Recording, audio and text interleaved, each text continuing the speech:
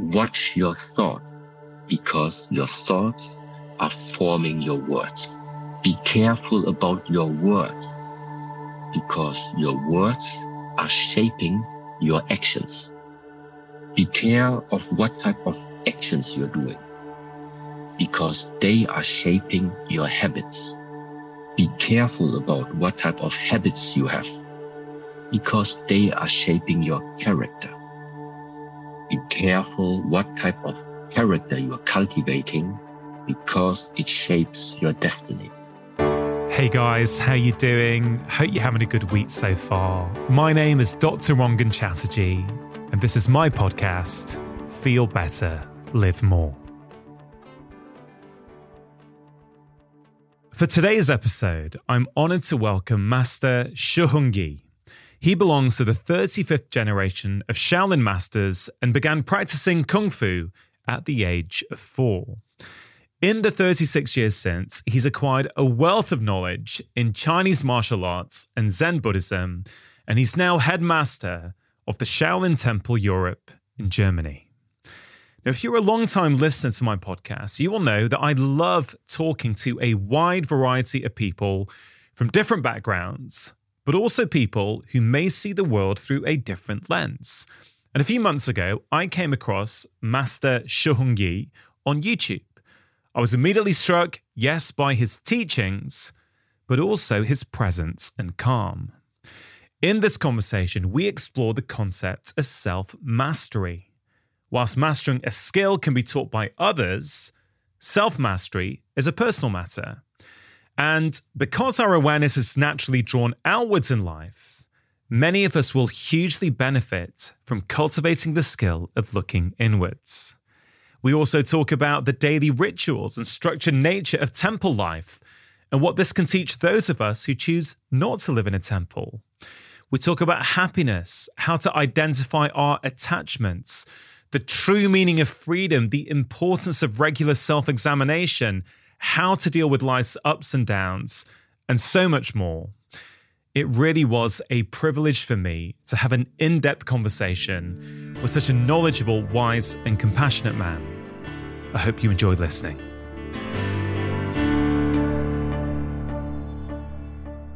Master Heng, what do you mean when you say the words self-mastery? But also, why is it so important? Okay. So just taking apart, first of all, this word master, what does it mean? For me, it always refers to a person who in a very particular field, whatever that field is, simply has a quite high skill set, either skill set or also like a lot of experience in that field. So it means if there is something that you want to receive, it must come from somebody who already has spent some lifetime or has some type of access to knowledge that you until now don't have. It doesn't mean like a master or a teacher is more worth when it comes to being a human being than a student. So now, self-mastery at the same time means it is something related to each individual. It's a personal matter.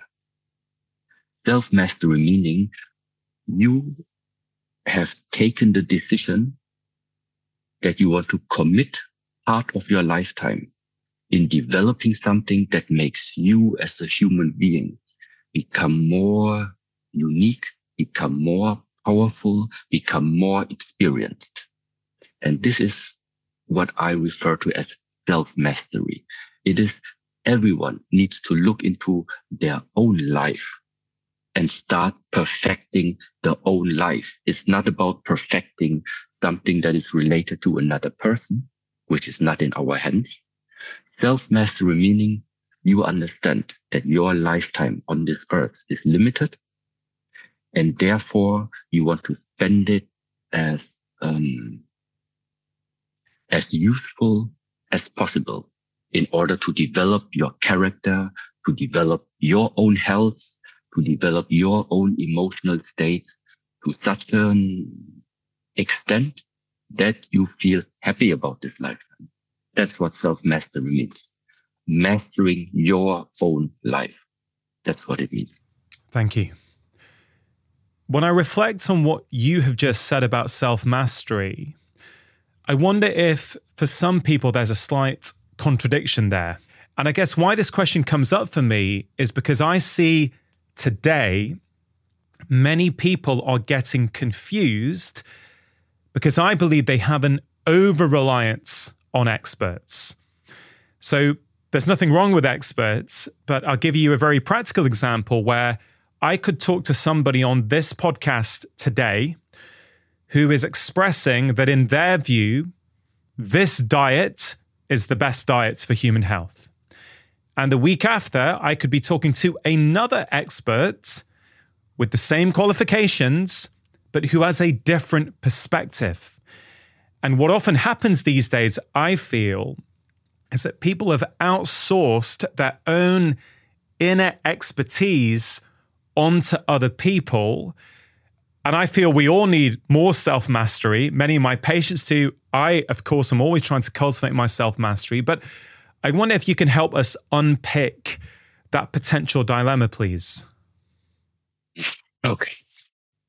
So let's just assume you are interested in the field of martial arts and your only intention right now is, I want to learn how to throw a hard and efficient punch. That's it. So I can go to a Kung Fu master and he's going to show me his way of moving. He's going to tell me what other aspects or areas of the body you are supposed to move. He's going to show you and maybe teach you his methodology, his experience in how to develop throwing a hard punch. Then you go to a karate master and you ask the same. Then you go to a taekwondo master and ask the same. And then you go to a Muay Thai fighter and ask him the same. And afterwards you go to an MMA fighter and ask him the same. So chances are very high. On the one side, you get 5 different approaches. And now what my suggestion is, 5 different approaches means it worked probably for them. It worked for their life in what they have been doing. But for me, I'm trying to understand what is the similarities that I find in all 5 of them. So it's really like the mathematics. You are looking for the common, how we call it, the common denominator. Yeah. So what is the same about the 5 perspectives I take into my life? And now I'm adding it up by my own training, by trying it out and getting my insights of what is working for me. And at the same time, you also maybe start to get an understanding why in the first place 5 different people have these similarities and why some of these areas are also different. So it never means that is also a way of thinking. Just because there are 5 perspectives doesn't mean 4 of them are wrong. It just means it works for a specific area. But your life right now, the country you're living in, the food that is available in your supermarket, in your city, the amount of daylight and night and all of this is all different for you in your surrounding. And that's why that is this individual area that needs to be adapted. So taking in experience, advice, and perspectives from other people is the first way to go, because otherwise you would have to rediscover everything from scratch. That doesn't make sense. This is the reason why we have seniors, we have elders, we have generations, ancestors before us. They already did a lot of this research. Yeah. So it doesn't make sense to reinvent the wheel over and over again. But to make it really practical and 100% functional for your life, I think this is the part where now it goes into the ability of observing yourself, observing your own life, and actually with the mind going into yourself and asking, what is there that I can maybe still improvise in what I have heard already? What are some of your favorite practices that enable your students or the wider public to do that self-investigation and go inward to learn? Okay. Something that is really useful for the beginning. It can be the simple realization when I wake up in the morning, and then in the moment I start to open my eyes. In the moment, all the 5 senses start to become active. I wake up and automatically my awareness is being driven outwards. I'm looking for something outside of me to look at. I'm noticing all the sounds that are around me. I'm noticing all the smell that is around me, outside of me. Yeah, I'm taking care of what I feel, let's say, on my skin. So all the sensations of my body in the moment you are awake, your awareness is being drawn outwards. It's a natural process. It's naturally happening. The first realization is that there's also another area of watching, but not watching something outside of you. It's watching what goes on inside of the body. So literally meaning sometimes trying to figure out if you can watch inside yourself and, let's say, then feel what other areas of the body are you made out of, meaning the skeleton, the bones, the muscles, the tendons, the organs. So sensing what goes on inside of yourself.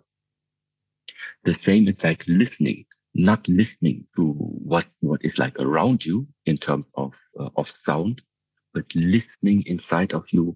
What signals is your body, yourself? What can you identify listening inside of yourself? So the point is, there are 2 ways where your awareness can spread to. Either you're losing your awareness with outside circumstances, or you can sometimes just catch back your awareness and bring it back to you, which is literally then sometimes called, well, that is mindful. You are mindful about what's going on about yourself. And this is the very, very first step of being able to differentiate. There is something that lies outside of you, obviously, but there's also another area, another perspective, how you can walk through the day, but still have your awareness with yourself. It doesn't mean one or the other is better. We need both. We live in both worlds. But it's the first realization that to have proper adjustment, to really know which buttons do I have to turn or do I have to push in order to let's say, improve my well-being, to improve my life. I think you need to know and have a picture of all areas that make our life, that make our existence the way as it is. And this means it's a big part of who are you. Who are you? What are you? For people who have never, ever had a regular practice of self-awareness, so for people who are very much used to getting up and consuming from the outside, everything is external, the news, the social media, the online world, their emails, their work, whatever it might be. And they're saying, okay, I understand. I need to now start cultivating a bit of self-awareness by putting my attention inwards. Would you say that first thing in the morning is one of the best times in the day to do it? Or can it be done at any time of the day? It can be done any time of the day, but my suggestion still is early in the morning, just out of this fact. So the earlier the morning, the less people in your city are awake. The earlier in the morning, the less emails, the less phone calls, the less messages you're receiving. And so it's also it makes it much easier. Let's say if you wake up a little bit earlier, knowing there is nobody who's going to call you. There's nobody who's going to ask you for something because nobody's awake. And so it already makes it way easier for yourself to just focus right now. Okay. These 20 minutes or these 15 minutes in the morning, everybody is still sleeping. This is the time that now I'm dedicating purely on myself. So therefore, I would say, regardless of what type of exercises, what type of awareness enhancing exercise it can be breathing exercise. It can be sitting meditation. It can be the combination of meditative practices combined with movement and breathing, which is like what nowadays people know as Qigong. Yeah. So any type of these methods is perfectly fine. But the main point is that in the moment you are starting these practices, your mindset also must fit. And that means you must really tell to yourself, this is my time now. There is turn off the phone, don't look on the phone, anything like this. Have this feeling, this is my dedicated 15 minutes. Many people, of course, these days struggle with motivation and discipline.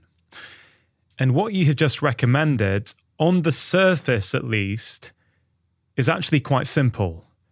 For the first 15 minutes of the day, dedicate yourself to yourself. Don't open the phone, don't look online, do some form of internal practice, whatever that might be for you. Yet they still struggle. Why is it that you think people are unable to sit with themselves for the first 15 to 20 minutes each day? One of the reasons is because of conditioning. Now, so here in Germany, we have a saying that if you would like translate it, it means we are habitual beings. The human is a habitual being, which means all of the habits. It's because you are from birth on, there are habits that each human being has. Having habits by itself is not a bad thing, which means let's just take brushing the teeth. Yeah. We don't have to be super mindful and conscious about brushing the teeth. It has become a habit. So where does a habit help us? It helps us to take away to take away our thinking capacity to do like basic things. So I don't need to think about, okay, teeth, the brush up, down, up, down. No, it has become a habit. So in this term, or in this example, habits can be something useful. The question is, on what are these habits that we have based upon, and what are the consequences of that habitual behavior? So, which means if laziness has become one of your habits, it's not useful. Okay. So at the end of the day, we are all conditioned by something, conditioned by what our parents taught us, conditioned by what our friends told us, conditioned by the advertising, conditioned by many, many external sources. Now, the question is, when you see and you look into your own life, look at your own character, look at who you are, figure out, first of all, if you can identify the patterns that your life is based upon. What type of pattern, what type of behavior, what type of habits do you have? and which of them are serving you in a good way, and which of them are standing along your path of further developing. Mm-hmm.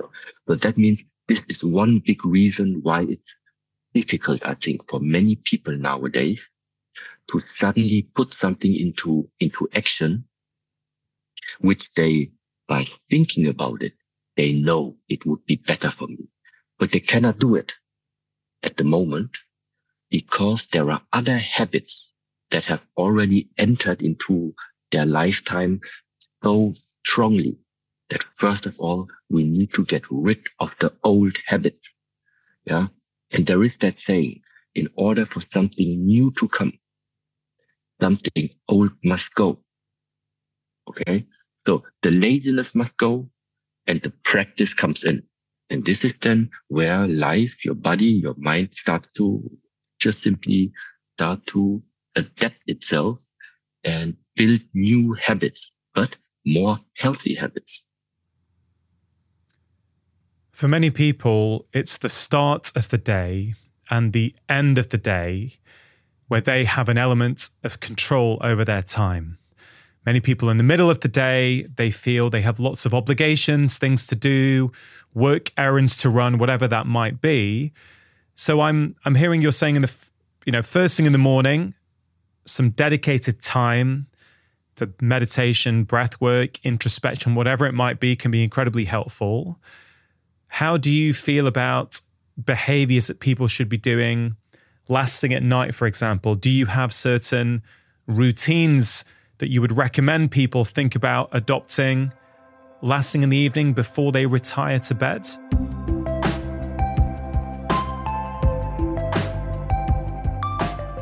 Just taking a quick break to let you know about the 3-question journal. Now, looking inwards is a big theme in today's conversation, and one of the simple practices that can help us all do this is journaling. Now, there are, of course, many different ways to journal, and as with most things, it's important that you find the method that works best for you. One method you may want to consider is the one that I outline in the journal that I have created, the 3-question journal. In it, you will find a really simple and structured way of answering the 3 most impactful questions I believe we can all ask ourselves every morning and every evening. Answering these questions will take you less than 5 minutes, but the practice of answering them regularly will be transformative. The journal also contains thoughts and musings from myself on the topics of health and happiness.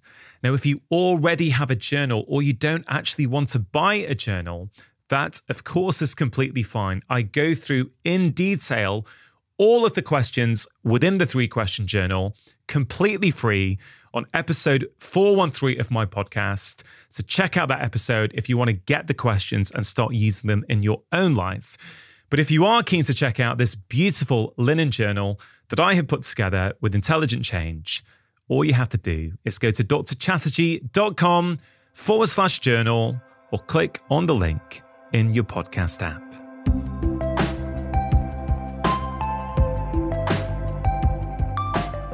Something that you can do in the evening is just be grateful for what happened during the day, regardless of how hard the day was, regardless of which challenges you had to face during the day. It is just a very helpful practice to never forget and be grateful about your possibility, first of all, to just experience all of this. I know it's for some people very, very hard maybe to understand that if the day was like really challenging, how can you still be grateful in the evening before you go to bed? Well, but that's exactly the point. Because if you don't do it, you're going to go to bed with a quite different state of the mind, which is not going to help you for the next day. And which is also not going to help you for the future time to come. So, because the day is about to end, it's good to still have some type of practice. That's what I call it. It's a practice of gratitude. Be thankful, be grateful for what happened on that day. regardless if it was a hard day or not. Because this is now where it comes to, like I said, habits, conditioning yourself, and the way how to sometimes make your life a little bit lighter. Why is it that you feel gratitude is so important? Because you are elsewise missing a big part of the purpose of why you're here, a big part of your sense of life. Let's say like this, we can complain about all type of things the whole day long. But what helps me to realize sometimes is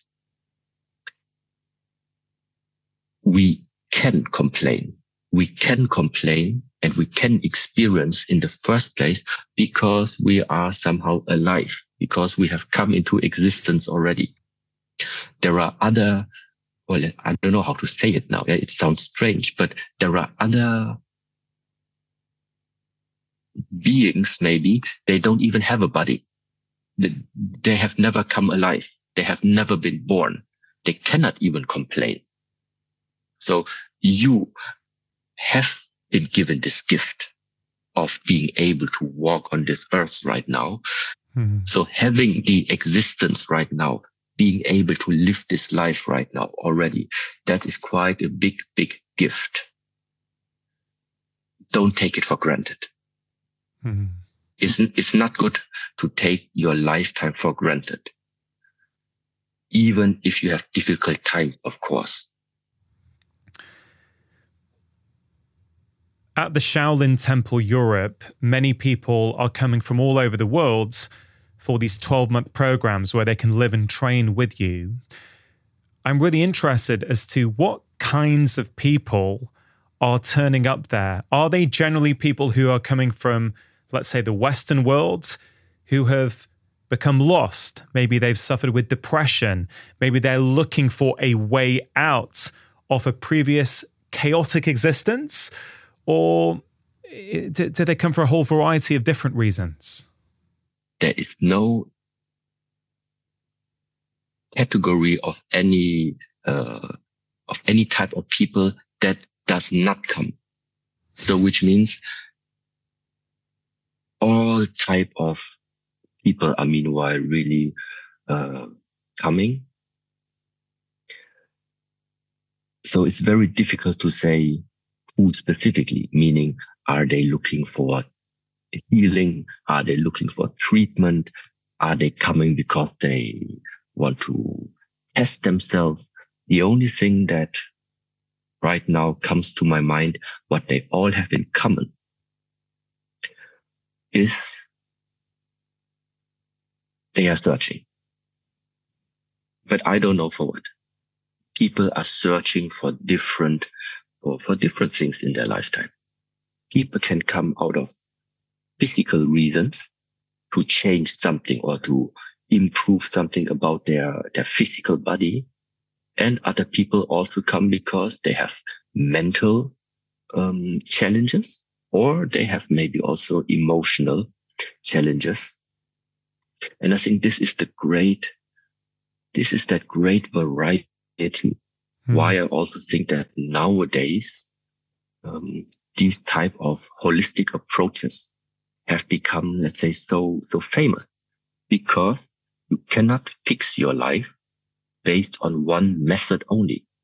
So when we talk about, I want to spend my lifetime that has been given to me on this earth in the best way possible, then this means your body must be healthy, your mind must be healthy, your emotional state must be healthy. And this is where I think that all these holistic approaches make so much sense, and where people are also starting to realize, yes, it's like, it couldn't be another way. If I reflect on why, or one of the reasons why I think many people are struggling these days, I often think that we have too much choice these days. We think that choice is freedom. But by having limitless choice, I can do all of these different workouts, all of these movements, all of these different practices. I could follow all of these different experts. I often feel that that leads to a kind of stagnation, and people procrastinate because they can't choose which one to do. I know I've fallen into that trap in the past. And really, the truth as I see it is that many of these different practices can work. You just need to choose and commit. Now, I would imagine, and perhaps you could elaborate on this for me, when people come to the Shaolin Temple Europe, there must be certain practices and rituals and restrictions that are put onto people whilst they are living there. Do you feel that those restrictions are difficult for people, or do you feel that those restrictions actually help cultivate that inner freedom? Okay, so in the moment you are arriving here in our monastery, first of all, you will realize there is no mobile connection. Second thing you will realize is there is not much talking allowed, actually. The third thing you realize is we have a very strict daily structure, which means we have specific eating time. So that means 7 o'clock is breakfast, 1 p.m. we have lunch, and 6 p.m. we have dinner. In between, we have also training sessions, which are also scheduled every day, Monday till Friday. So what I mean is, when you are coming here, you are directly being confronted with a lot of restrictions. Meaning, we live in the 21st century. So the possibilities have never been so huge like right now. You can communicate easily with any part of the world. If you have some financial possibilities, you can travel with the airplane anywhere in the world, almost at any time of the day. So that means there is a type of freedom of actually you can do what you want, more or less. Okay. But now there are people coming to this monastery knowing that when they are staying there, they are being confronted with a lot of restrictions. You cannot eat when you are hungry. There are 3 times a day we have eating times. If you are hungry in between, you have to wait. You just have to get over it and wait until the next eating time comes. Even if you stay awake until early in the morning, next day, 6 o'clock is the wake up time, regardless of what you did the day before. So that means this confrontation with a lot of restrictions, meaning it's not about what you want, it's about what the structure, that external structure of the monastery, let's say, is asking from you. And now, why are we doing this? So it feels almost similar, like you're in jail. Yeah, you're putting yourself into jail with a lot of restrictions. Because the more time you spend inside this type of structure, the more easy it is to actually sooner or later also actually give up what is restricting you. Because it is not the external circumstances that make your heart, that makes your life so difficult. It is something inside of you that is building up, that is building up the challenges and the difficulty of what you are mirroring into all of these external circumstances. So what we want, why we have this hard structure is because it is one method in order to tickle out the real freedom of yourself. The freedom that, regardless of how the external circumstances are, inside of you. This is where the freedom must come. Let me put it a little bit more with another example. The more my freedom, or let's say also happiness, happiness of freedom. If my happiness and if my freedom has conditions, it is not free. So I am happy because I have a job. I'm happy because I have a relationship. I'm happy because I have a lot of money on my bank account. I'm happy because the sun is shining. But all of these things, ultimately, they are not in your hands. Because if your employer fires you, you don't have the finance anymore and you don't have the job. And if your girlfriend leaves you or your partner leaves you, you also don't have a relationship anymore. And if the weather starts to change, you also don't have sunshine anymore. So what happens in that moment when these things fall away? Then automatically, apparently, your happiness that was related to it would also fall away. And this is a type of basing your life quality on something which by nature already does not make sense, because it never stays sunny. It's not happening.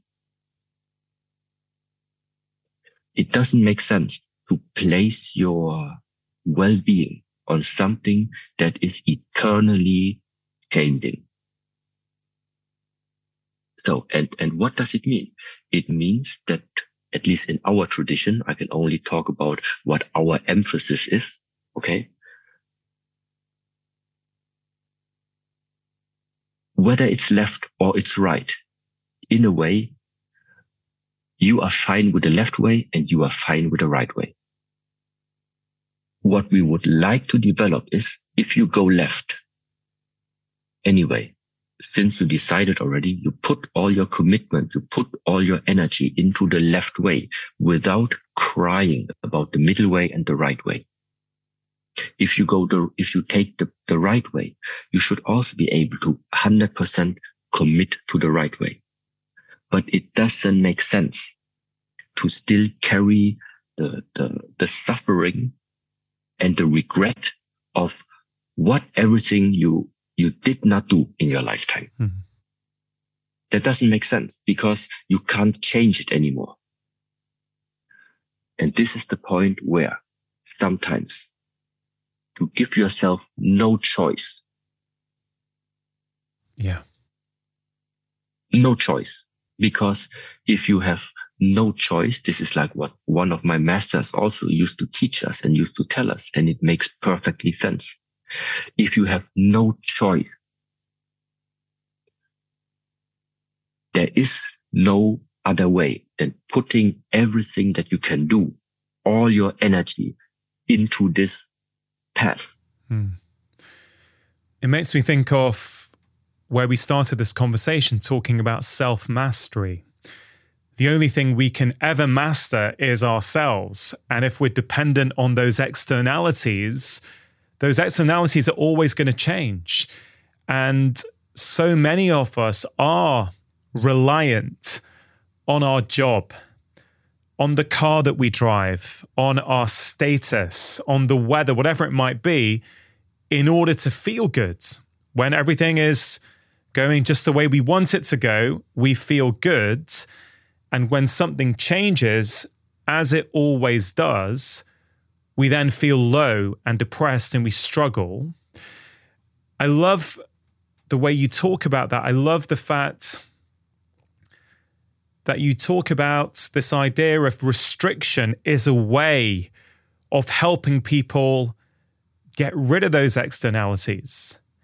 I mean, for someone who's listening, Master, and is thinking, look, I am someone who's dependent on these things for my well-being, how can I start developing that inner self-awareness and that inner reliance as opposed to the external reliance without coming to your temple for 12 months, what are some of the ways that they can start to do that?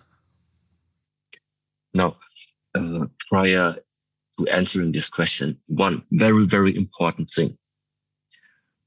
I am not saying people should get rid of all of the things that brings them joy and happiness. This is not what I said. If you like to be in a relationship, what I'm saying is enjoy it even more as long as it is there. If you like to dress nicely, if you like to have nice watches, if you like to collect cars, build cars, drive cars, do it as long as you can, even with more joy. So don't take it as granted.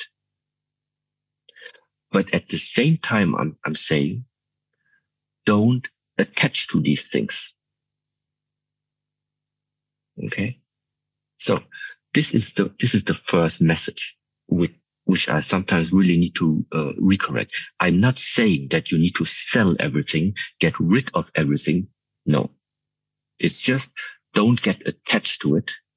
But while you are having these things in your life, it means, you have worked for it. Nobody has an expensive car if not somehow he didn't work for it. So that means, of course, he deserved to have this ability to drive that car. But don't limit yourself to that car. Don't attach yourself to that car. Right now, you have this great chance in experiencing all of this. So experience to the fullest. But in the moment it's gone, and which is going to happen sooner or later, it's going to happen. Learn at the same time to not get attached to it. This is the whole process. Yeah. We humans are finding ourselves in this lifetime. It's a constant up and down of having and losing, of rising and falling. This is what makes human life. We just look outside. That is the structure of our world. The sun rises, the sun sets. The day comes, the night arises. Okay. We are inhaling, we are exhaling. The heart is sucking, the heart is pumping. This is human life. Okay. Mm-hmm. And so it means there are areas where we are having something, but we're also going to lose it.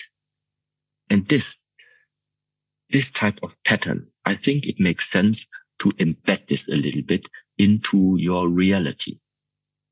So, and maybe along this way, sooner or later, you will start to realize that this type of pattern of up and down, in and out, left and right, having and losing, success and failure. Maybe you will realize that this type of pattern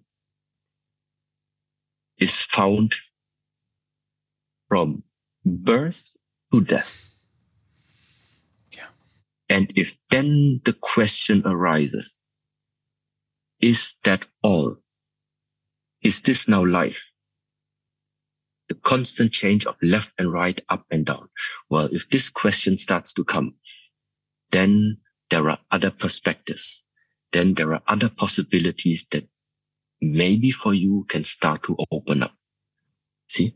And this is the point where now in the ancient traditions, sometimes in the Buddhist teachings, it is said, don't live in the extremes. Don't live in the extreme high. Don't live in the extreme low. So not here and not here. Buddhism, in a way, is called the middle way. Mm-hmm. The Taoist teachings, known for the yin and yang symbol. So what's the emphasis on yin and yang? Of understanding that there is a pattern also. And also that yin and yang, they both are dependent on each other. And what's the point of understanding this? Because it gives you a better understanding that there is something else which we call harmony, which we call peace, which we call balance. So there is nothing which is fluctuating so much anymore, because this fluctuation of life has become, I don't know. I have seen it too often, and it's disturbing after some time. It's exciting in the beginning, but after some time, it's just like the same pattern comes over and over again. And then it just doesn't make sense anymore. So I started to look for an alternative way, how to cope with this way of life. And I always return back to balance, harmony, peace, stability, something that cannot be shaken. And this can only be found in something, I make it super simple now, it is something mind related. It cannot be physically related. It cannot be matter related. It is mind related. Discovering yourself. This is where it's related to. Yeah, thank you. Over the past few years, as I think about the variety of human behaviors, I've come to the realization that it's very rarely the behavior, it's the energy behind the behavior that's actually most important. So, for example, you mentioned the person who might have worked hard and bought themselves a fancy, expensive car. As you have pointed out, it's not about not having that. If you're in a position where you have access to that, it's not attaching to that. So if you like driving that car and you think that car says something about who you are, and if that car was taken away from you, you would be depressed, well, then you may have an over-reliance, a dependency that's going to cause problems. But if you can enjoy driving that car, but you're not attached to it, you can take it or leave it, then it's the same behavior with a different energy. I think that's what you're getting at. And it also makes me think of, I think I read about the Roman Emperor Seneca, who was born to wealth, had money, he had power. But my understanding is that from time to time, he would wear simple clothes. He would go out into the villages and eat very simply, bread, water. He would sleep on the streets, I believe, to teach himself that, yeah, I am fine without the riches, without the prestige, without the status, without the money. How can you make this really practical for someone? If someone's listening and goes, I understand what you're saying, Master, but I am attached to those things. I think if I lost my job or my car, I would really, really struggle. How do you help them start thinking about changing their relationship with these externalities?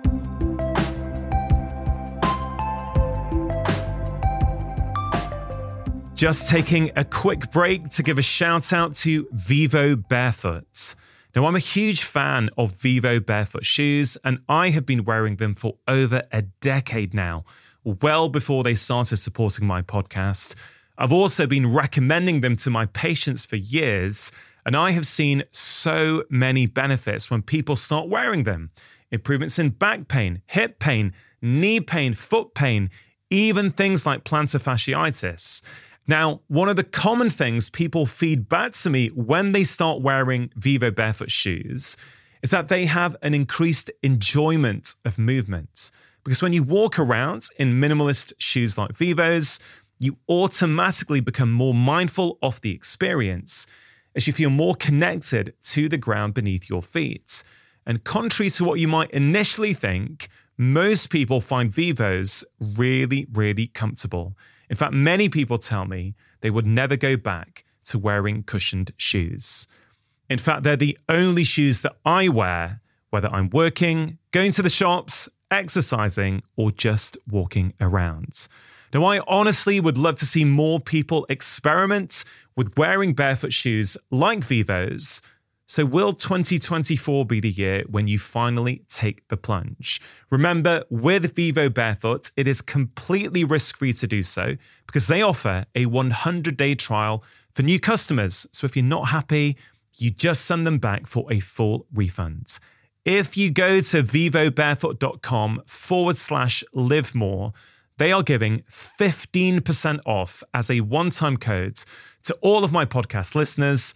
Terms and conditions do apply. To get your 15% off, all you have to do is go to vivobarefoot.com/live more. AG1 are also sponsoring today's show. So February is finally here, and dare I say it, the mornings are just about getting a little bit lighter. I myself am getting quite excited that spring is just around the corner, or perhaps I'm being a little bit optimistic. So how are you getting on with your health this year? Did you set some intentions at the start of the year? Or perhaps did you set yourself some goals? Well, no matter what you want out of life, good nutrition is going to help. Nutrition plays a role in our physical health, our mental well-being, but also how we feel day to day in terms of our energy, mood, and vitality. Now, I want to make it really clear. In an ideal world, everybody would get all of their nutrition from real whole foods. But I have been a medical doctor since 2001, and I have seen firsthand that many people struggle to do this despite their best intentions. And this is one of the main reasons why I am a fan of good quality whole food supplements like AG1. AG1 is a foundational nutrition supplement that delivers comprehensive nutrients to support whole body health. It's a science-driven formulation of 75 vitamins, minerals, probiotics, and whole food source nutrients. And the best thing is that all this goodness comes in one convenient daily serving. AG1 has been in my own life for over 5 years, and I genuinely think it is one of the best whole food supplements out there. It can help support energy, focus, gut health, digestion, and it also helps support a healthy immune system. For listeners of this podcast, you can get a free 1-year supply of vitamin D and 5 free travel packs with your first purchase. All you have to do is go to drinkag1.com/live more. That's drinkag1.com/live more.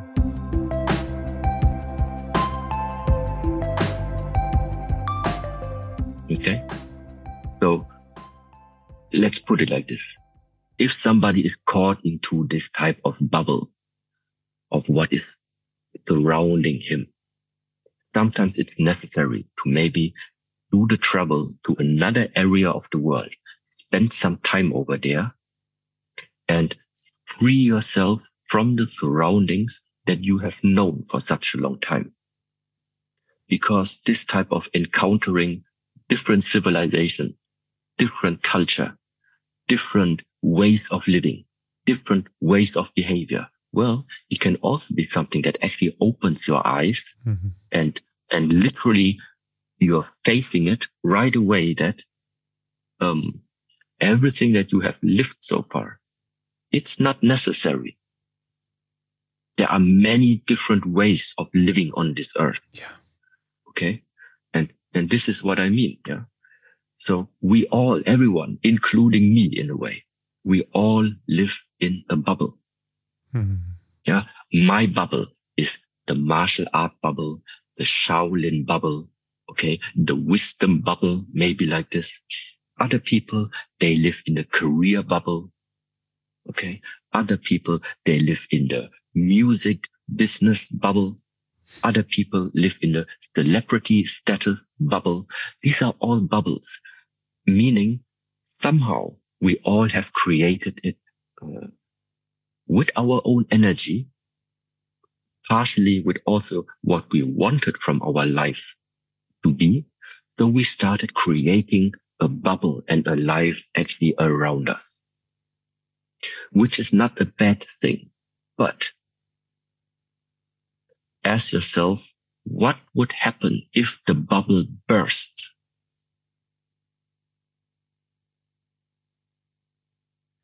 And then you realize that you're still part of everything. When the bubble bursts, you're still part of everything. It's just that for right now, you have become too hardlined about your own bubble. But whatever you have created there, it's not of substance. So therefore, jumping from one bubble to another, traveling, meeting different people, meeting different culture, this is like what you actively can do to sometimes start realizing that if 8 billion people are living on this earth, that there are at least 8 billion bubbles. Yeah. Okay. But none of these bubbles is the truth. They all can only exist because there's something bigger. And this you realize when the bubble bursts. I spoke to a monk from a different tradition on this podcast a few months ago, Geelong Tubton. He became a monk after he had a period of burnout. So he became an actor. He went to New York. He was partying hard. He was enjoying the life in New York. And he had extreme burnout. He had to stop doing everything. That led to him seeking a new way. And he joined a monastery and has become a monk for, I think, over 30 years now. So I guess my first question to you relating to that is, did you have some form of life experience where things were not going so well that led you to believe that becoming a Shaolin monk was the way forward? And I guess a wider point, which I guess you've touched on already, but it's more, I'm interested, the people who come to study with you, although we can't say all of them, have many of them had these real pain points in their life, which has led them to go, look, maybe there's another way. Maybe there's something else I need to learn in order to grow and move forward. Okay. So with the age of 4, I started what nowadays is known as Kung Fu, okay? As Shaolin Kung Fu in one of the very specific styles of Shaolin Green Dragon. I make it short, starting with the age of 4 until now I'm 40, 36 years long. I have always stayed along this path of martial arts. In the martial art field, when you want to learn something, very often what you are learning are so-called forms. They are like choreographies of fighting. So it's possible to actually learn form after form after form after form. So now the problem for me was one day that actually there are so many forms existing in this world that it is impossible that you would ever be able to learn all the forms. And now let me make the jump back to like how you can also understand it. We have quite a few big oceans here on the earth, and quite a lot of lakes also on this earth. It doesn't make sense for me to travel from one ocean to the other, standing at the coast, looking at the ocean and just say, oh, these are nice waves. And then you continue, go to the next ocean, look on its surface and say, oh, these are also nice waves. So what I'm saying is, you don't have to travel all the oceans of the world in order to get some real answer and some real depth. And this is what it is. If you just pick out one single ocean, you start with the surface, and then you are spending your life diving deeper into that ocean. I think you will discover so many different answers and mysteries and things inside that one single ocean, that one lifetime is also not enough to discover all of this. Yeah. So that means there is a difference between looking for quantity or staying with something and looking for depth. So going deeper into one thing. Okay. Now, all of this also came now in along this way of martial art, the way of how I trained myself into my life. So I said, okay, I have finished my studies now. I have practiced several styles of martial arts right now. So I could see already the possibilities in this world are huge. But I then just said, okay, but no matter what this body, no matter where this body is going in this world, it's always going to be the same mind that travels there. It's always me who goes there. So my interest began. I want to actually know what is it that makes me me? So, and that was the part where then, together with the practice of the Shaolin Kung Fu, also I got interested in what nowadays is known as Han Buddhism, Zen Buddhism, or the Buddhist teachings as such, because this is what the Buddhist teachings is aiming at, in giving you a way how to start what you maybe nowadays call as discovering yourself, discovering the essence of yourself, in order to make the best of your lifetime. That's the final point anyway.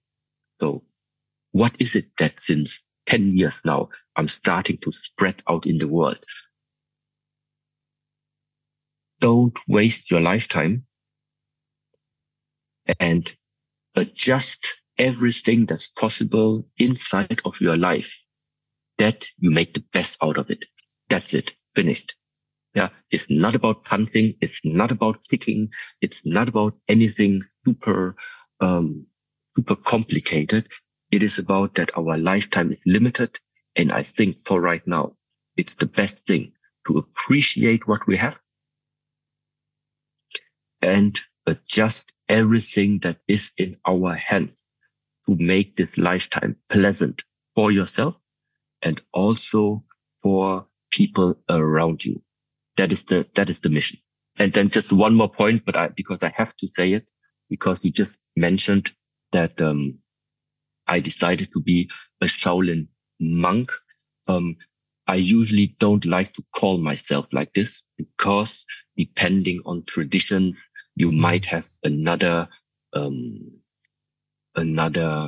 idea of what a monk is. When it comes now to Shaolin, you have so-called warrior monks, you have so-called spiritual monks, but I normally do not like to call myself monk. I live a very spiritual and mind-based life from time to time, but at the same time, I'm very much engaged also in all other aspects of the world. So I just don't want to confuse the people. Thank you. Yeah. You've been spreading this wisdom throughout the world for a number of years now. What are some of the key messages that are resonating with people? And what are some of the key messages, would you say, that people are pushing back on a little bit and going, no, that's not quite right? I honestly don't know. Yeah, because also these are not my teachings. I speak about them. It's like, the scientists, when they look with the space Webb telescope into our universe, yeah, it's getting bigger and bigger with no end, including the black holes, including the fact that infinity is somehow out there, meaning everything must be out there already. There is nothing I can create which not would be already existing. Elsewise, it would not infinite. So that means from time to time on this earth, I think there are just people coming who speak out what is there all the time. Mm-hmm. It's not their teaching. They just receive it out of whatever reason and then are able to spread it out. Yeah. And in a way, this is what I think, why I say this is not my teaching, because I am really, it's hard to imagine, but I am just coming from the field of martial art. Yeah. I make my push-ups. I make my punches. I make my strikes. I make my forms. I make my breathing exercise. And from time to time, then if somebody asks me a question, then sometimes something wise comes out. This is a really interesting point for me, because I do feel, if we think about attachment, I think many people these days are attached to ideas and are overly attached with the idea that this is my idea. Well, it's kind of like, well, no, none of us came out of our mother's womb full of all these ideas. We have absorbed ideas and books and teachings from everything we've consumed. And all we can ever do is just put things across in the way that we see them. Early on in this conversation, you said that when people come to the temple, there is a certain structure. And you mentioned eating times, that there are 3 eating times a day. If you are hungry at other times, you said they just have to get over it. And I guess make peace with that. The way you said it was really interesting to me, because to some people, that may be interpreted as uncompassionate. I'm certainly not saying that myself. I'm just trying to play devil's advocate here.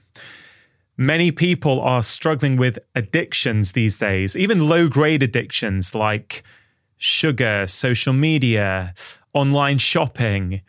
They're addicted to distraction. And they'll often say, yeah, but I had the urge to do that thing, so I had to do it. But you're showing through the rules at the temple that, yeah, you've got the urge to eat. Well, now's not eating time. So you just got to suck it up and wait. And I almost feel that that kind of message is very much needed in a very compassionate way. But I think often we're seeing these days, particularly in a country like the UK or America, it's deemed as being overly harsh. Could you explain it in a little bit more depth from your perspective? Because I don't feel any part of it was harsh or uncompassionate. But I think this realization that we can feel things, we can have a craving, but we don't have to act on it. I think for many people these days, that's a revolutionary idea. For example, maybe you know that movie Kung Fu Panda. Yeah. So there already, they use the title of, or the name of Shifu. This is how, for example, when people come also to our monastery, how they relate to either me or the other teachers or the other masters in the temple. Literally translated, Shifu means teacher or father. So, and this is now the important part. This hierarchy is that we have the highest father of the temple, which sometimes called the grandfather. Then we have the father under it. And after the father come the son and the daughters. So, and now I jump back into my real family life, meaning when I grew up, of course I had a father and I had a mother. Both of them, but quite differently in the way of how my relation to them was. Because if I made something wrong, I was afraid of the father, normally not the mother too much. Yeah. So if there was something about, I want to make it right, then it was also like in order to show my father that I can do it right. So my father is the one who gave me uncomfortable times, who sometimes gave me challenges to just let me figure out the way how to do it. If I needed some type of love or some type of cuddling, yeah, okay, then you go to the mother, because she has probably that loving energy to calm you down a little bit more. So, and in the same way now, it is here with us when it comes to learning something. If people come to me, even if sometimes I speak very wise and I speak very calm or I speak very gentle, I don't know, whatever. But when it comes to teaching, I am not there to make people feel comfortable. I'm not there to give you a comfortable time when you are coming to the temple. In my vision, it is, I give you what you need in order to grow, in order to expand beyond what you know about yourself. I want to display the limits in your current life right now. So, which means if you have problems sticking to 3 times eating per day, well, then it could even happen. We're going to limit it to 2 times eating per day. Until you are faced so much, with that own limitation of yours, that you start to break free from it. So this is where the harshness sometimes is misunderstood. Why am I hard? Why are we hard? Why is the teaching hard? Because elsewise, it's difficult sometimes to get to the learning. Mm. The restriction gives the freedom, right? It's very nice that you say this, because one very, very famous saying inside the Shaolin teachings is, without restriction, there is no growth. That's what we say. And that's the issue, right? If we really think about that, many of us are living in a world where there is no restriction. We can do whatever we want, whenever we want. As the world, as many countries are becoming more secular, these kind of practices that I guess for many years were there within religions. Again, I'm not saying pro-religion or anti-religion. There's pros and cons of everything in the world. But I think a lot of these major religions had a framework for living. They had a structure. They had guidelines which people followed. And I feel strongly that as we've lost that, as we can do anything 7 days a week, whenever we want. You know, as a kid, the shops were closed on Sundays. Just one small example, but you knew you had to get your shopping done on the Saturday, so you had food for the Sunday. It's a very small thing, but I feel there's a generation growing up now who don't know about any form of restriction. And then, Master, and I'd really be interested in your perspective on this. You say that if someone is struggling to only eat 3 times a day, you might prescribe them only eating 2 times a day to really help them maybe reset their relationship between their hunger and their food and their actions. Fasting is a practice that many religions, many spiritual teachers have spoken about for many years.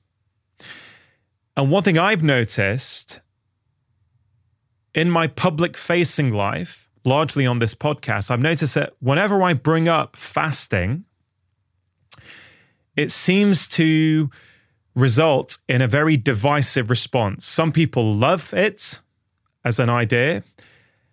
Some people really push back and go, fasting is dangerous. Very polarizing extreme views. I always try and do it with compassion and say, look, not everything is for everyone, but clearly for some people, fasting is a life-changing practice. For other people, let's say with eating disorders, for example, it may not be the best practice at that particular point in their life. But I guess this really speaks to what you're talking about, this restriction. Why do you think a practice like fasting, which has been there for thousands of years in all kinds of different cultures and religions, why do you think that it's become so divisive in the 21st century? I don't know why it has become so divisive, but I'm happy to share just some of my perspective when it comes to fasting. I mean, let's put it like this. When we came to this world from our mother's womb, yeah, I mean, we had that type of size, yeah, maybe 3 kilograms, 4 kilograms, something like this. Meanwhile, after many years, I mean, you are 60, 70, 80, 90 kilograms of additional mass of your bones, mass of your muscles, mass of your meat. So number one question is, where does all this additional mass in the last years and decades come from? Well, I think it comes from all the type of nutrition and food that you have digested, that you have taken into your body. So number one is, there is, of course, this connection between what you eat and how the health also of your body displays. So this is one connection, which I absolutely think it is there. So first of all, paying attention to what is it exactly that you are putting inside of yourself. That is like number one step. Which then automatically means it makes sense to take care of your diet. So taking care of the diet or understanding that diet matters is the first step. So now the second one, why does fasting is something that I also regard as being something practical? Because it solves two problems. One of them is you have some time, or your body has time to actually cleanse itself. This is number one. So physically, meaning you're cleaning yourself because there's no intake. There's no unnecessary intake, which is like disturbing your organism. And you're giving your body also at the same time the ability right now to get a cleanup.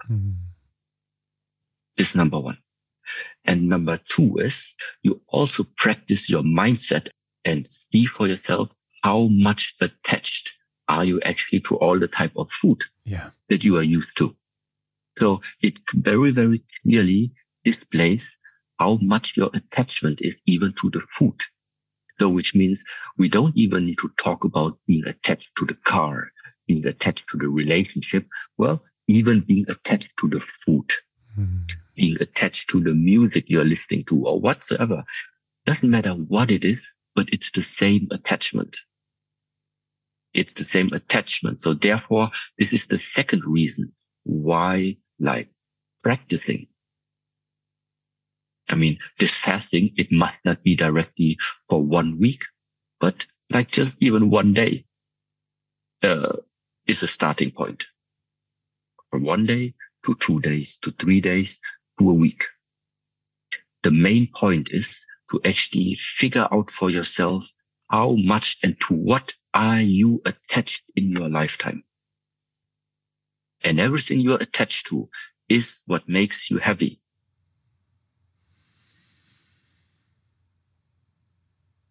Everything you're attached to is what makes you heavy.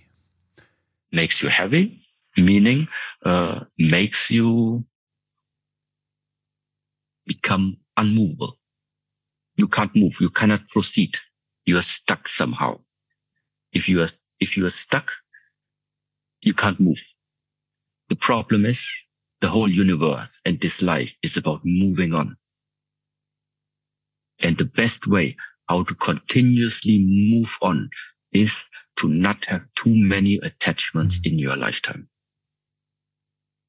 Everybody has different attachments. It's always the same structure. The more you are attached, the more difficult it is to move on. That is the general pattern. Many spiritual leaders talk very much about the importance of the mind, a clear mind, being able to stay in the present. You also share teachings related to that subject matter. But one thing that I've noticed with you is that as well as paying attention to the mind, you pay a lot of attention to your body as well. I've seen some of your videos online. You are very strong. You have a lean physique. Your posture is something that really stands out to me. It's very grounded. It's very straight. It's very commanding. It fascinates me that, because not all spiritual leaders pay as much attention to their body as they do to their mind, whereas you appear to be someone who does. And I wonder if you could explain why you feel that the body is also important, or we can all agree that the mind clearly is. Okay. Well, first of all, thank you very much for this particular question, because it's an important one. So to say it very, very clear, the main essence of our lifetime, what will give us the freedom, it's mind related. So power of the mind, in my opinion, is the essence. It is the mind that is in the focus of all development. Now comes the but. This type of realization cannot come in the beginning. It cannot come in the beginning in the world that is all the time based on looks, attraction of the eye, physicality, which means our world, the earth itself, everything beautiful in this world. What is beautiful about it? It is beautiful because it looks beautiful. So we are, as humans, we are focused on look. This is what is attractive to us, what we can see. This is what matters. Okay? So that's why I say, okay, the world of forms is important. What I do with my body, what I do with my shape, how I take care of the matter that I have in my lifetime, to take care of this matters 100%. But it is only as the bridge to the mind. Very important. Because I make it simple. This body, no matter how fit, no matter how well trained, one day is going to go back to the earth. No matter how much you have been taken care of this body, it's going to leave you. Therefore, I think the main emphasis is in figuring out what is there about yourself, even beyond the body. So, why is it then that you do take care of your body? Because it's, let's put it simple like this. No? So that means on the one side, you do something which maybe even is fun for some people. You practice like the Kung Fu, yeah? You're making the choreography. On the one side, it's fun. At the same time, you feel it's good for the body. It's good for your health. You make the breathing exercises where you feel, oh, it also has an effect actually on the way of how the energy level is that I have access to. So there are many, many different advantages of having a healthy body. But with this healthy body now, it is way more important to then one day find that switch in also figuring out what is there even beyond that body. Because this is the essence of what the Zen teachings, of what the Chan teachings are about. This is what the meditation is about. The teachings of the Buddha, what it is about. Discovering who you really are. This is the way how to end all the suffering. And I guess for some people, they find that physicality, let's say a runner going for long runs, it helps them tune into the mind. It helps them realize, I guess, how frail they are. It helps them realize what happens in their mind when they're facing discomfort and struggle.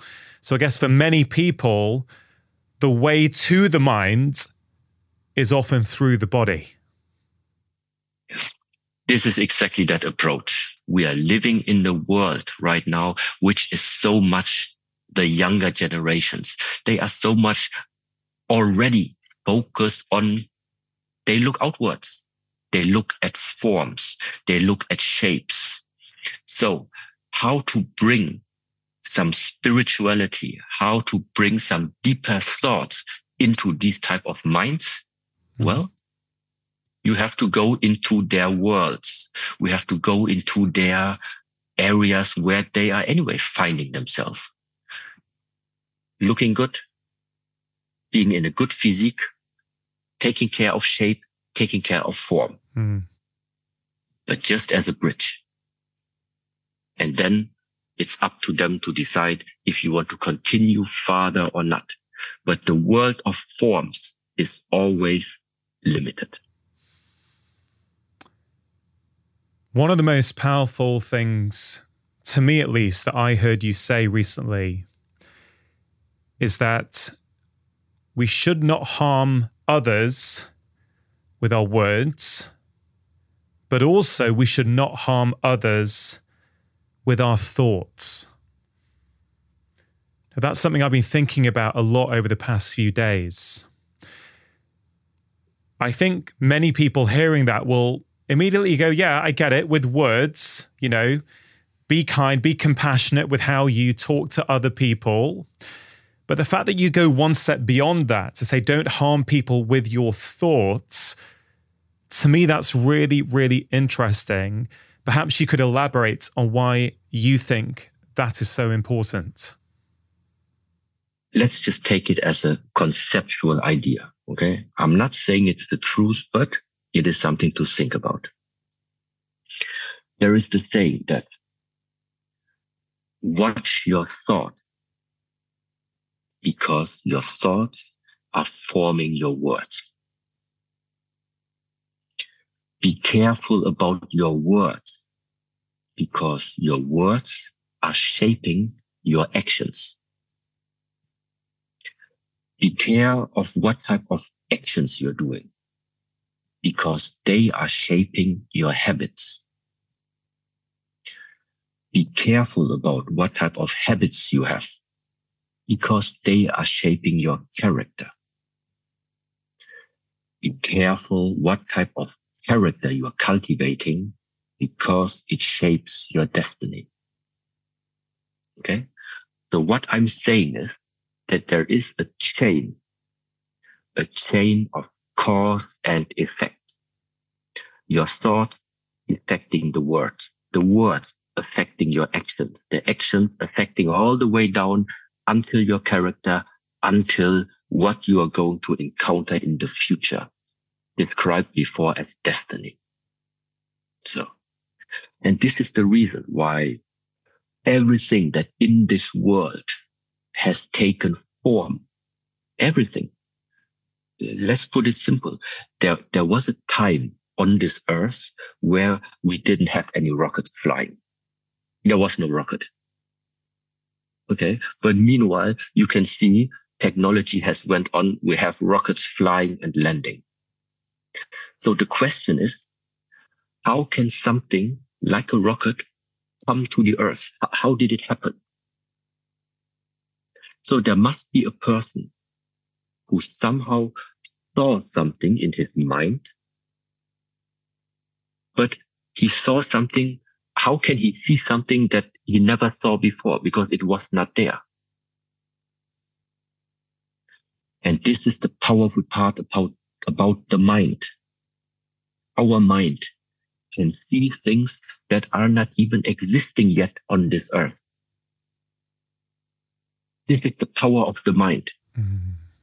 And the first thing to, let's say, bringing from the world of thought something into this world, this is done by the word. Mm-hmm. Then by maybe writing them down. Then by visualizing it. And afterwards, by constructing it, and then it starts to take form. But the beginning of every form comes from an area which is formless, the mind. It's already, when you look at the person, what is your mind connection to the person? What inside of you, without speaking, what is your energy inside towards a person? So, and this is the important part. If someone is listening to you and thinking, okay, I understand the theory there, but in real life for me, I struggle with this. I have colleagues at work who really irritate me, and I think they're lazy and they don't do their job properly. And so I am left having to do more because they're not pulling their weight. I understand, Master, what you're saying. I should not harm those people with my words or my thoughts.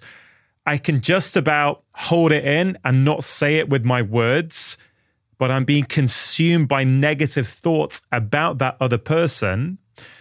Where might you suggest that they start? Okay. This type of question, this type of setup right now, at the end is going to boil down to how important is your life to you. So, which means if you are willing to wake up already in the morning and have these negative thoughts affecting your day, then going into work, dealing again with all the mind conflicts that you have, go home in the evening, still thinking about what happened during the day, and continue like this for weeks and months and years, and there will always be some non-satisfaction about the way of how you are living. This is one type of choice. So you stay in the situation where you are right now. Because trying to change other people, at least for me, is no way. It's not working. Mm-hmm. So I wouldn't even, let's say, invest time in trying to change other people. So the first idea would be, are you able to stay in that situation, imagining that all of the colleagues out there, they would never change? Are you still able to figure out a way for yourself to stay still, remaining in a state of the mind that is not destroying your health? If you say it's impossible, I am too much attached to the surrounding, to what the other people do or don't do, then there's only one way. Either you're going to stay in that situation and take all the health issues that were going to come on the long term, or you are setting your priority and say, no, this is my life. This is not the way how I imagine my life to be, waking up and going to bed with negative thoughts or unhealthy thoughts. And then you must change your surrounding. That's it. There is no alternative to these two things. Taking into consideration that we cannot change other people and cannot change the outside circumstances. So either you change yourself or you change the surrounding and the environment that you are placed upon. But now comes the problem. If you think you just say, okay, then I'm leaving this company and I'm moving to the next one, you're gonna meet the same problem. Yeah. Why because it's not the problem of the people. It's the problem because something inside of you is not able yet to solve this challenge. And this is where, again, it's about self-mastery. Yeah. Meaning, everything that you feel is a challenge to you. Ask yourself, what is it inside of yourself that is causing this conflict, that is causing this challenge for you, and solve it inside of you. This is where to look at. And in the moment this happens, well, something very valuable has been developed there. It's not an easy way.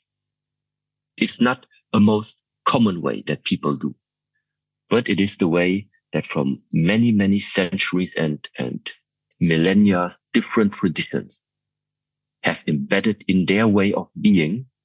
And yeah. I love that. And if I could just share in my own life, I would say what you just said there at the end,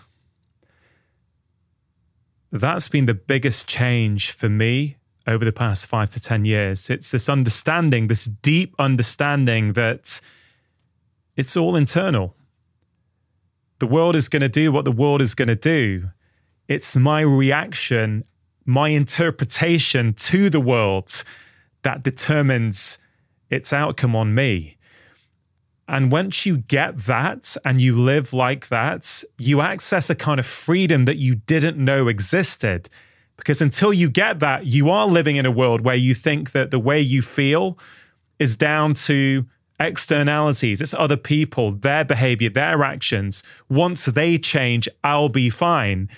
And then you realize, wow, I could be waiting a very long time for that. The only thing I have agency over is myself, my inner being, my inner thoughts. So I just want to echo what you said there. I love it. It's something that I have cultivated as a practice in my own life with incredible benefits. And I'm delighted that you are sharing that message with the world.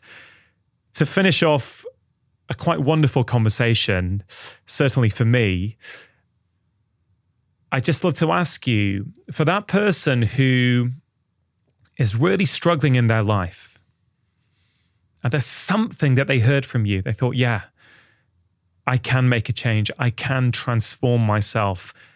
I don't want to live life the way I'm leading it today, but they don't know where to start. I wonder if you could provide some final words of inspiration for them, please. It's not going to be words of wisdom. It's going to be action. Sometimes we are just thinking too much. We are thinking too much. Okay? But remaining where you are and just thinking all the time is not going to make it better. So my very first suggestion would be put in a new structure of the day. This can mean already you wake up 10 minutes, 15 minutes earlier than you usually do. And in these 10 or 15 minutes, you put in any type of practice. It doesn't matter if you go on YouTube and just, for example, look for my name. You find so many free practices to just join in. So this is again something where I say it's very, very helpful to just put in directly some practice, some action, some doing, except for just dwelling thoughts in the mind, looking for the proper way of how to now start the transformation. The transformation already happens in the moment your daily structure starts to look different. And now the question is, with what do you fill up this additional space that you have created? Well, and this is now the point of put the physical exercises in, because it is going to be the bridge to everything that will follow afterwards. That would be my advice. Master Shih Hung Yi, Thank you for coming on my podcast. I've really, really enjoyed our conversation. Once again, thank you also very much. And maybe one day we will talk to each other again. I hope so. Really hope you enjoyed that conversation. Do think about one thing that you can take away and apply into your own life.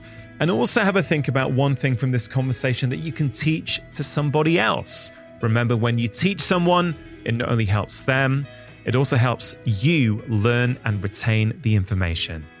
Now, before you go, just wanted to let you know about Friday 5. It's my free weekly email containing 5 simple ideas to improve your health and happiness.